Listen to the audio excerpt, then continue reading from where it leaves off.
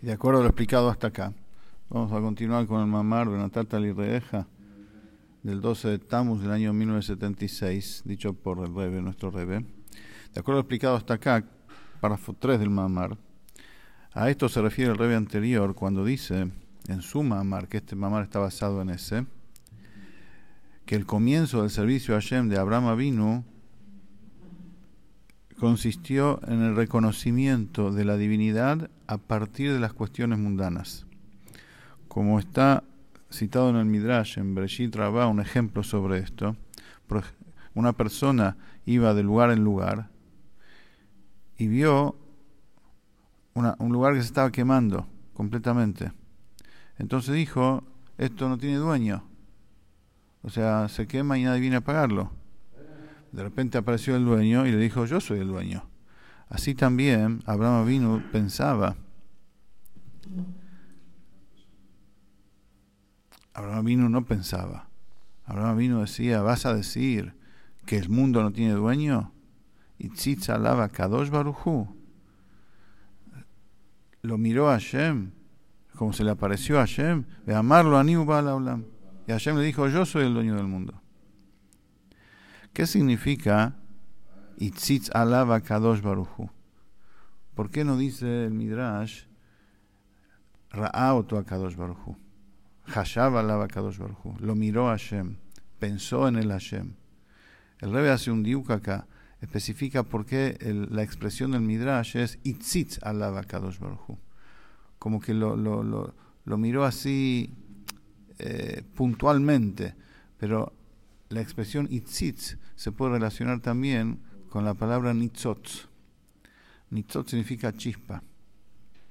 Está explicado en el Etz Haim, dice el Rebbe, de Rav Haim Vital, el alumno del Arizal, que cada Yehudí tiene un Nitzot Nivra, en el cual el Nitzot Boré se viste en él.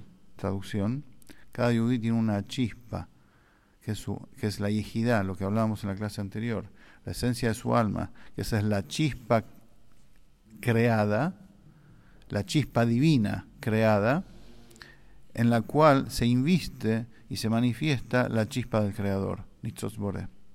Entonces cuando dice que Itzitz alaba Kadosh Baruj Hu, que Hashem Itzitz sobre él, significa que puso su chispa, su Nitzot, en el Nitzot que ya tenía Abraham, que estaba ahí potencial, que estaba ahí latente para manifestarse. Y gracias a ese Nitzot que Abraham tenía, él pensaba acerca de Hashem, ya a partir de los 3 años. Llegó un momento en que Itzitz alaba Kadosh Baruj Hu, le puso en él, le descubrió en él, le invistió en él la chispa del Creador, o sea, su parte, la de Hashem, y ahí Abraham se convirtió en otra persona. Y el reconocimiento, entre paréntesis, esto no explica acá el Rebbe, pero la Shon Nitzot, chispa, tiene una connotación muy importante, muy fuerte. A diferencia de lo que es la llama, una chispa es una parte de la brasa. Es una parte misma de la brasa que sale hacia afuera. En cambio, la llama no es la brasa. La llama es el resultado de la brasa, digamos así. Pero no es la brasa en sí misma. En cambio, la chispa es la brasa misma que sale hacia afuera. Entonces, cuando dice que Hashem Itzitz, significa que le puso su chispa, significa que es una parte literalmente de Hashem dentro de él. Y eso también dice el Alter Rebbe en el Tanya, que el alma divina del Yehudí es una parte de Hashem, de lo alto literalmente. Eso se refiere a una chispa. Y el reconocimiento, continuamos en el Mamar, el reconocimiento de la divinidad, la presencia de Hashem, de Abraham, lo difundió por todo el mundo. Como está escrito en Bereshit, Pashat Vayera, Vaikra Sham Beshem Hashem Kel Olam. Abraham llamó allí, proclamó Kel Olam, Dios mundo. No leas Vaikra el Vayakri, no leas proclamó, sino hizo proclamar. O sea que todas las personas que se acercaban a él les hizo proclamar, les enseñaba que también ellos proclamen, para que otros proclamen que hay un dueño en este mundo. ¿Y qué significa Kel Olam y no Kel Aolam? Kel Olam, Dios mundo. ¿Por qué no dice Dios del mundo? porque Dios del mundo significa que hay un Dios y hay un mundo. Y Hashem gobierna el mundo. El reconocimiento de Hashem por parte de Abraham es que Dios mundo, es que el mundo entero es divinidad. Por eso, Einon Milvadoi, nada hay fuera de Hashem.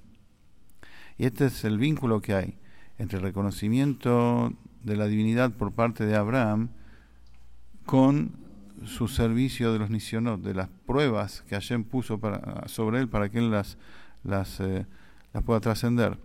Porque Audata Nisionot es el Inyan de Mesirut Nefesh, como explicamos ayer, que viene de la yejidad del Nefesh, de la esencia del alma. Y por eso el Mesirut Nefesh de Abraham no era como el Mesirut Nefesh de Rabbi Akiva, como es sabido. Rabbi Akiva, en el Tratado de Brajot, dice: ¿cuándo vendrá hacia mí esta mitzvah, la mitzvah de entregar la vida en aras de Hashem para poder hacerla?